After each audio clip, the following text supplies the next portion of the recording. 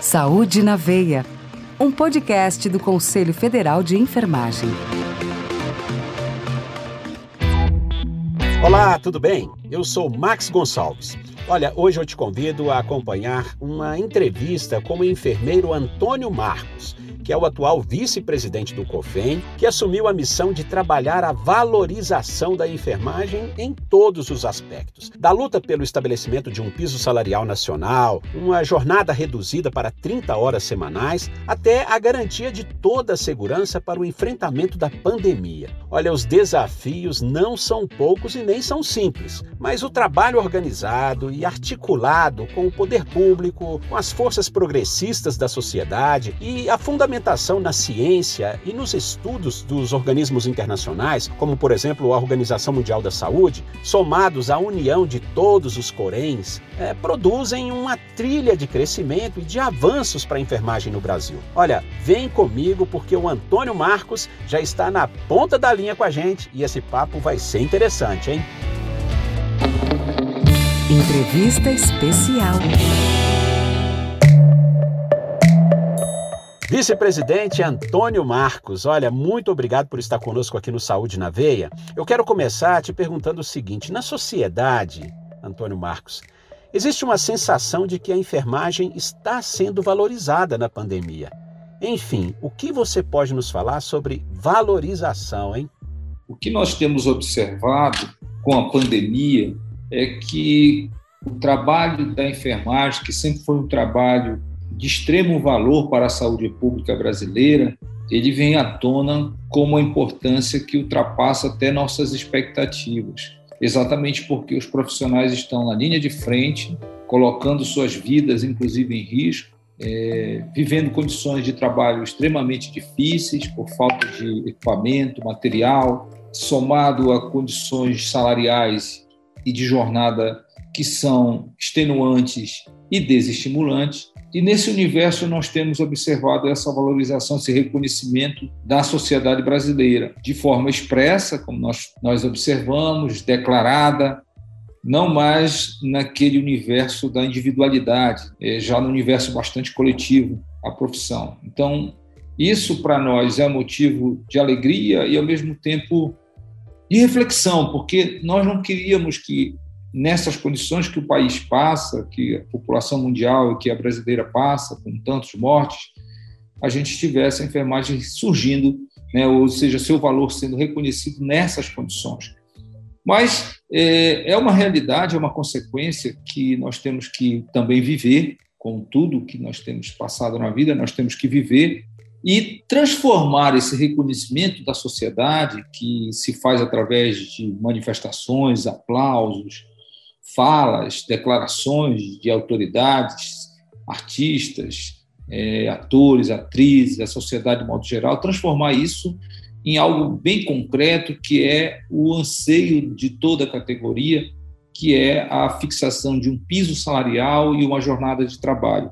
Essas duas demandas, que já vêm de muito tempo para a enfermagem brasileira, pelo grande trabalho que faz, que é merecedora, elas agora ganham força e é nesse sentido que nós trabalhamos, com essa envergadura que nós trabalhamos para buscar que o nosso Congresso Nacional, a representatividade do povo e a representação do Estado possam, através de decisões importantes, reconhecer esse valor da categoria pela fixação de um piso salarial condizente com a grandeza do trabalho realizado pela enfermagem. Então, essa valorização, para nós, já amplamente aplaudida e reconhecida pela sociedade, precisa se concretizar, né, na consecução desses projetos tão importantes para a nossa categoria. Perfeito, Antônio. Olha, nós estamos acompanhando as movimentações na Câmara Federal e no Senado também sobre os projetos de lei que estabelecem piso salarial nacional, jornada de 30 horas. Como estão os trabalhos do COFEN nos bastidores, hein, Antônio Marcos, junto aos parlamentares ali para ajudar a fazer esses projetos serem pautados nos plenários respectivos, hein? No Senado nós tivemos assinatura de 76 senadores, 76 de 81, não é? Que pediam a urgência na apreciação do PL 25 564, mas, enfim, mesmo assim o presidente da Casa, o senador Rodrigo Pacheco, não concordou ainda em levar o PL para a ordem do dia, não é? O que você pode nos dizer a respeito? Nós, desde que começamos o trabalho para alavancar a aprovação do projeto, nós orientamos a todos os conselhos regionais no Brasil para que pudessem estar reunindo com seus senadores. Nós temos 3 senadores por estado, e todos os conselhos regionais conversaram com seus senadores pedindo o apoio integral à aprovação dessa matéria. Não temos notícia de nenhum estado brasileiro que tenha ouvido de um senador a resposta negativa para o nosso pleito. E foi exatamente com esse espírito trabalhado junto ao sistema, junto aos conselhos regionais, que os senadores assinaram esse requerimento de urgência. Posteriormente a isso, nós fizemos uma reunião na última segunda-feira passada com o presidente do Senado para discutir exatamente também a tramitação do projeto, buscando entender se haveria algum empecilho, algum impedimento para a votação, algo que não foi apresentado naquela reunião. Portanto, nós continuamos nessa mobilização. O que podia ser feito a nível estadual com os senadores já foi feito. Nós mantemos os nossos movimentos dos conselhos em alerta, numa mobilização importante, até porque nós estamos na Semana Brasileira de Enfermagem, que é do dia 12 ao dia 20, com vários atos públicos em torno desta pauta, especialmente, para que a gente possa manter a vigilância para a aprovação do projeto. Pois é, e estamos com uma CPI em andamento no Senado Federal que apura falhas na gestão da pandemia, né? Problemas na gestão dessa crise sanitária explodem lá na ponta, onde está justamente a enfermagem cuidando das pessoas, das unidades de saúde em todo o país, não é? De fato, essa é uma realidade, como eu falei no início, não advém apenas desse momento da pandemia. Os programas de saúde pública do Ministério da Saúde, de modo geral, eles têm recebido da força de trabalho o seu protagonismo, Enfermeiros, técnicos e auxiliares de enfermagem, eles têm, ao longo desses últimos anos, de décadas, eles têm trabalhado firmemente para que esses programas eles possam se efetivar na ponta de maneira eficaz, de maneira eficiente, de maneira positiva. Um exemplo disso, e que agora, com a pandemia, também traz-se um debate em torno dele, pelo que acontece, é o nosso Programa Nacional de Imunização, que é um programa com reconhecimento internacional pela grandiosidade do trabalho que aqui é feito. Na sua quase totalidade, esse programa é conduzido por profissionais de enfermagem. Que lá, como você bem colocou, lá na ponta, junto às comunidades, junto ao cidadão mais humilde, ele tem proporcionado o acesso ao serviço público de saúde. Esse trabalho trouxe valorização para esse Programa Nacional de Imunização, chamado PNI, e que é referência internacional em termos de eficácia.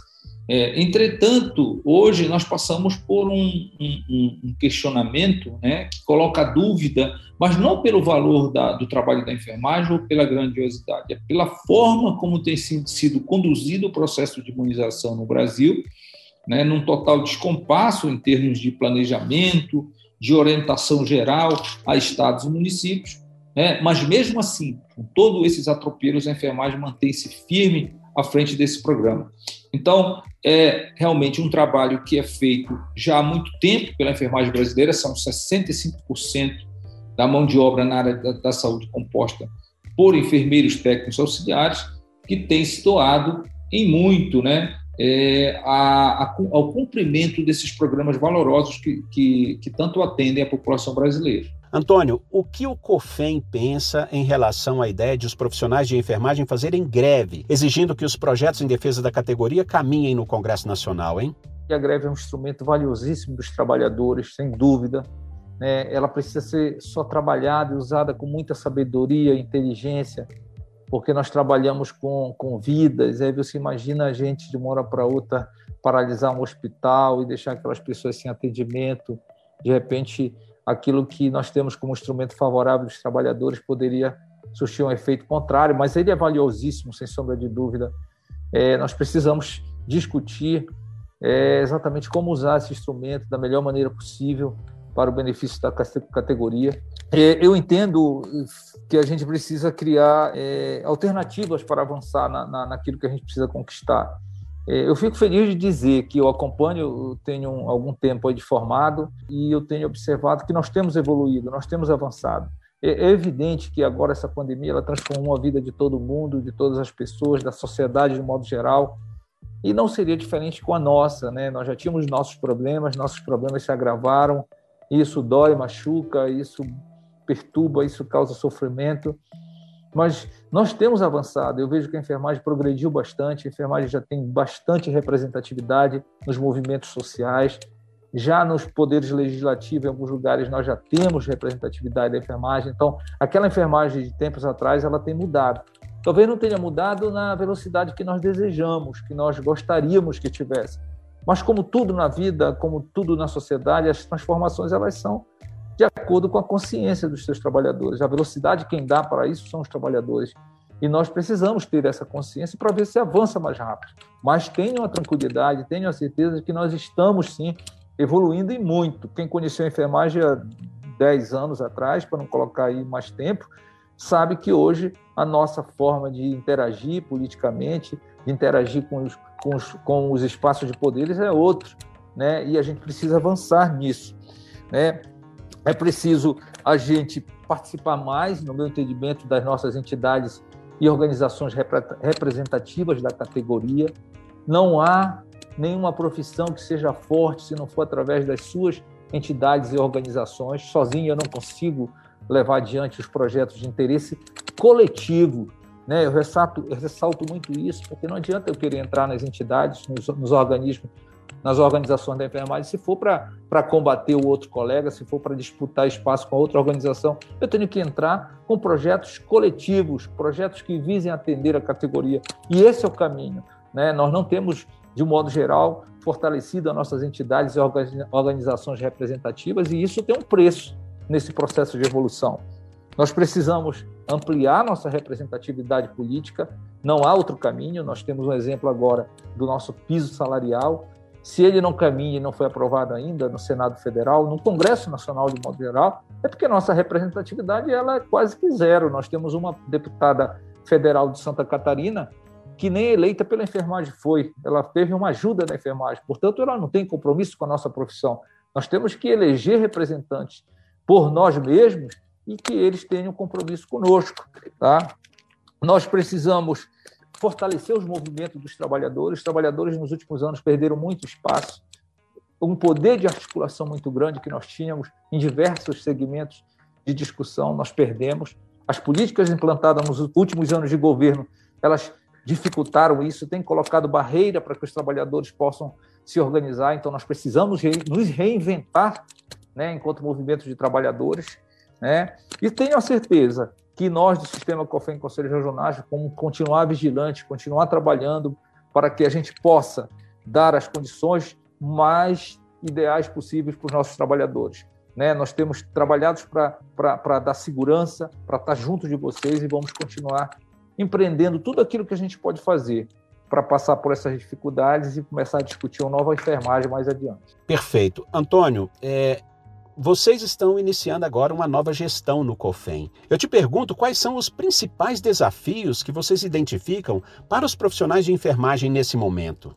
O que nós notamos agora, e aí não temos como fugir do que a pandemia trouxe para nós, até porque pensar no estado de normalidade, ele vai exigir que a gente tenha a tranquilidade da vacinação em massa da população. O que a gente tem procurado agora implementar é o fortalecimento de todos os conselhos regionais, com estrutura, né, com capacidade técnica e orientação política para que ele dê o suporte necessário aos profissionais de enfermagem que estão trabalhando na ponta. O profissional de enfermagem precisa ter segurança, ele precisa ter solidariedade do sistema, ele precisa ter o apoio para que ele continue executando o seu trabalho. Então, nesse sentido, nós temos procurado, de todas as maneiras, auxiliar diretamente os conselhos regionais, seja através, inclusive, de fornecimento de material, né, que são fornecidos a esses profissionais, seja através da instituição de protocolos, tanto no campo da organização do trabalho interno dos regionais, para que eles não parem de funcionar, ainda que as condições sejam as mais adversas.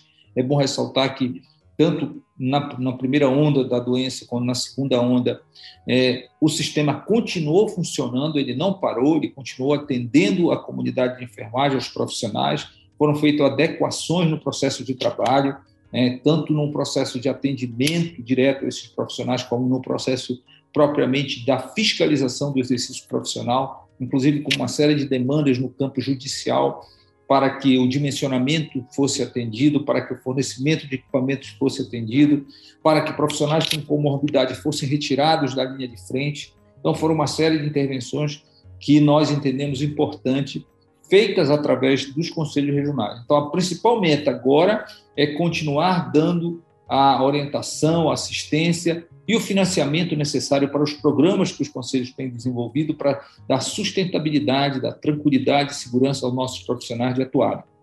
Paralelamente a isso, nós temos esse trabalho no campo político, porque a gente sabe que a fixação de um piso salarial é o reconhecimento imediato que a comunidade quer, que os profissionais querem, devido às condições que eles vivem hoje. Com a crise provocada pela pandemia, esses profissionais passaram a ser o único sustento de suas casas, em muitos casos. Então, o dinheiro que ele ganha, que já é pouco, e que faz ele, ou o obriga a ter dupla, às vezes até tripla jornada de trabalho, é o único ganha-pão daquela família. Então, no paralelo, nós estamos atuando na via política para fazer pressão no Congresso, pressão no Senado atualmente, para que esse projeto seja aprovado. Procuramos também viabilizar a implementação de um apoio emocional. Nós criamos um programa Enfermagem Solidária para dar o apoio emocional, o apoio psicológico, para o apoio mental àqueles profissionais que passam por dificuldade. Nós temos constatado que nossos colegas que estão na linha de frente, às vezes, não podem nem voltar para suas casas em função da exposição ao vírus. E isso tem deixado eles numa vulnerabilidade muito maior do que tinham antes da pandemia, quando já tinham determinados tipos de problemas voltados à sua atividade laboral.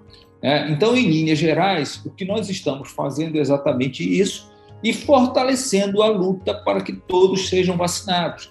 Há um descompasso de informações a respeito da vacinação dos profissionais em todo o Brasil. Nós estamos estudando essa situação, procurando tentar consolidar os dados, que não é uma tarefa fácil, porque nem o Ministério tem esses dados consolidados, de como é que está a vacinação por estado em relação aos profissionais de enfermagem, para que eles todos sejam vacinados e assim possam prestar os seus cuidados de enfermagem com mais tranquilidade, com mais segurança de que, se acometidos da doença, não sucumbirão à mesma. Vice-presidente do COFEM, Antônio Marcos, muitíssimo obrigado pela sua participação conosco aqui no Saúde na Veia. Estou à sua disposição. Obrigado também pelo seu tempo aí, tá bom? Muito bem, chegou a hora então de nós nos ligarmos naquele recado preciso e relevante que chega com a voz de ouro da enfermagem no Brasil, o nosso colega Flávio Liffman. Fique ligado. E tem notícia boa chegando. Programa Vigi Fronteiras Brasil prorroga inscrições para a enfermagem. Olha, gestores e profissionais de saúde, tanto brasileiros como estrangeiros, que atuem nas fronteiras do Brasil com outros países da América do Sul, inclusive os que estão engajados no enfrentamento da Covid-19, têm agora até o dia 18 de junho para se candidatar ao Programa Educacional de Vigilância em Saúde nas Fronteiras. É o Vigi Fronteiras Brasil, promovido pela Fundação Oswaldo Cruz, a Fiocruz. O prazo de inscrições nos cursos de mestrado e doutorado foi prorrogado para o dia 18 de junho e a alteração no cronograma é uma resposta da coordenação acadêmica à dificuldade que os candidatos relataram estarem tendo em reunir alguns documentos necessários para inscrição, tudo por conta da pandemia. A nova versão do edital, com as novas datas das etapas de seleção, já está disponível no site formaçãovigisaude.fiocruz.br. Você quer anotar? Tudo bem. A gente aguarda aí, pegou a sua caneta ou abriu o seu smartphone, escreve ou digita formaçãovigisaude.fiocruz.br. A iniciativa conta com o apoio da Secretaria de Vigilância em Saúde do Ministério da Saúde e da Organização Pan-Americana da Saúde, OPAS. O programa Vigi Fronteiras Brasil é uma oportunidade ímpar para profissionais que trabalham na gestão, na assistência, na vigilância ou na avaliação da qualidade dos serviços, ampliarem os conhecimentos, a compreensão da realidade e exercerem suas atividades considerando as singularidades do funcionamento do sistema de saúde desses locais.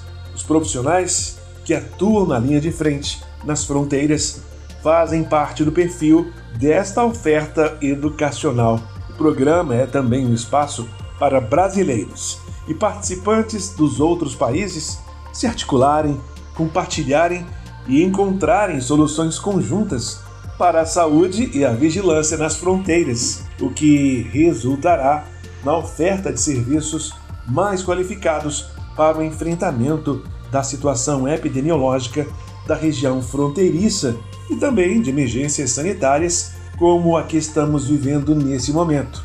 A declaração é de Eduarda Sessi, coordenadora do programa. O Vigi Fronteiras Brasil é gratuito. Estão sendo oferecidas 75 vagas para os cursos de mestrado e de doutorado, que serão ministrados por meio de um consórcio entre os programas de pós-graduação em Epidemiologia e Saúde Pública e Meio Ambiente e Saúde Pública da Escola Nacional de Saúde Pública Sérgio Arouca, o ENSP, da Fiocruz, e também o programa de pós-graduação em Condições de Vida e Situações de Saúde na Amazônia, pela Fiocruz Amazônia, além dos docentes da Fiocruz Mato Grosso do Sul. O edital está disponível no site formaçãovigisaude.fiocruz.br. Dá tempo, corre lá e se inscreve. Um grande abraço e até o nosso próximo podcast. Perfeito, recado importante, meu caro Flávio. Muito bem, chegamos ao fim de mais um Saúde na Veia. Se você gostou desse podcast, compartilhe. Faça chegar a mais pessoas que, assim como você, têm a saúde na veia. Esse podcast tem a produção de Cristina Pedrosa, edição e finalização Fabrício Lázaro. Você ouviu Saúde na Veia, um podcast do Conselho Federal de Enfermagem.